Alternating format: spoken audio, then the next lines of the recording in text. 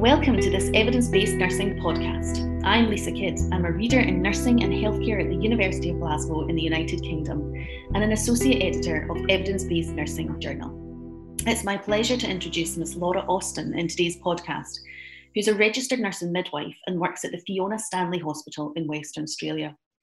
Laura has a passion to deliver safe, low intervention and equitable care to pregnant women and their families. In today's podcast, Laura will be discussing the commentary that she's written on an Australian study entitled Challenging the Definition of Hypertension in Pregnancy, a retrospective cohort study published by Maya Reddy and colleagues in the American Journal of Obstetrics and Gynecology. Laura's commentary, published in Evidence-Based Nursing, is titled Lowering the Thresholds of Blood Pressures in Pregnancy Has the Potential to Improve Detection of Preeclampsia and Outcomes for Mother and Baby. Welcome, Laura. Could you begin by telling us a wee bit about yourself and your interest in this area, please? Thank you so much for having me today. I've been a nurse and midwife for the past 11 years, and I've worked across a variety of settings within Australia. I've worked in the public and private sectors, and I've also supported women postnatally within the community. I currently work at Fiona Stanley Hospital, which is a tertiary referral hospital for unwell women and their babies. Hypertension within pregnancy and adverse outcomes is something that I see every day. Hypertensive disorders in pregnancy are obviously a really important area. Can you tell us a wee bit about the implications of these and the importance of the work that was undertaken in the study by Maya Reddy and colleagues? Yeah, so hypertension is the most common medical disorder as such in pregnancy. And it has the potential to be the leading cause of perinatal and maternal morbidity and mortality. Therefore, research into hypertensive disorders in pregnancy is well considered. It's very important and in regards to the implications on clinical practice. And who did the study find was at an increased risk of preeclampsia, and what factors are known to increase this? So it doesn't actually specify, but it makes reference to the American College of Obstetric and Gynecology guidelines, which states that women considered to be high risk of developing hypertension and preeclampsia are those that have obviously previously had preeclampsia in their pregnancies, those with multiple births, so twin pregnancies, women who have chronic hypertension, kidney disease, diabetes, and also autoimmune disorders such as lupus. And can you tell us a wee bit about what the study found in relation to the current blood pressure thresholds? Do the study findings suggest, for example, a change to these for pregnant women?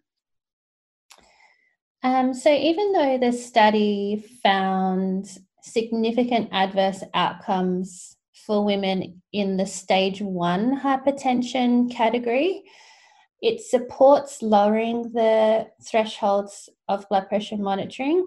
However, it does identify that further research is required into women in the pre-hypertensive category as well. And the study was done in Australia. And I was just wondering, given the characteristics of the sample, given the methodologies that were used, how applicable or generalisable do you think the study findings are to a wider population?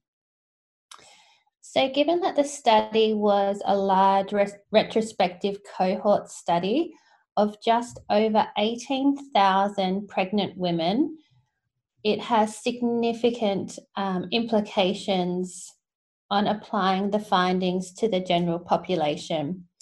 It also includes women of varying demographics, so age, ethnicity, pre-existing medical conditions, and so on.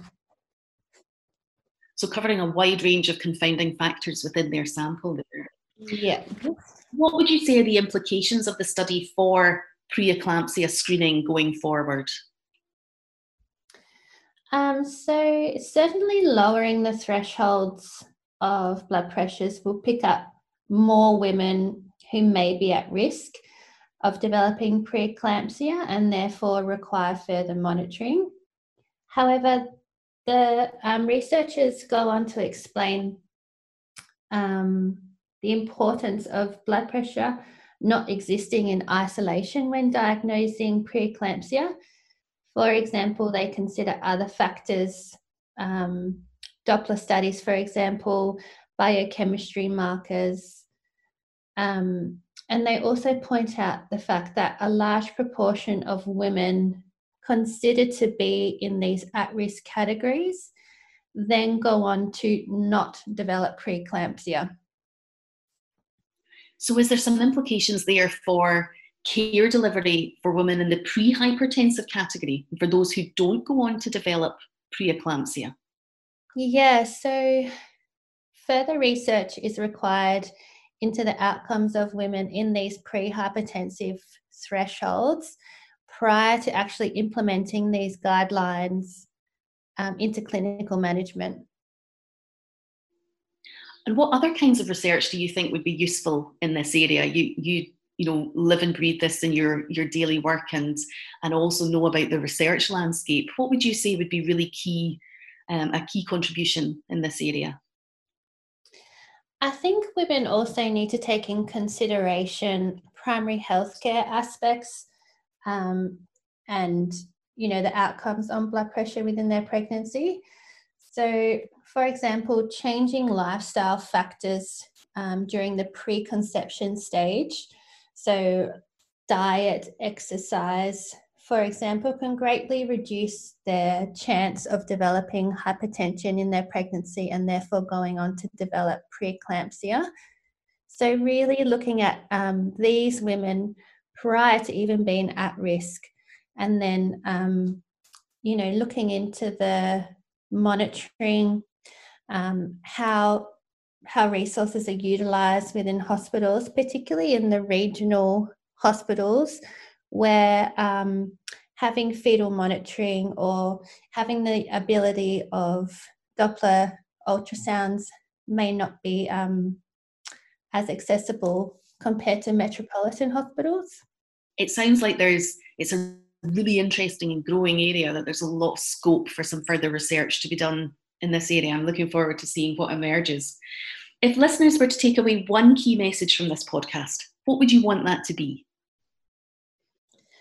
I think, like mentioned before, just the importance of preconception healthcare for the pregnant woman, and then, primary healthcare rather than management of complications once they are pregnant. And also the fact that blood pressure monitoring is crucial, and our guidelines need to really be carefully followed to ensure safe outcomes for mothers and babies. Thank you, Laura, for such an insightful discussion about your commentary in this study, and to learn more about the context in which this study is situated. That's been really interesting. I would like to express thanks to you again on behalf of Evidence Based Nursing Journal. Don't miss our new blogs, commentaries and podcasts on the Evidence Based Nursing website at www.ebn.bmj.com, or find us on Facebook at BMJ for Nursing, or follow us on Twitter at EBNursingBMJ.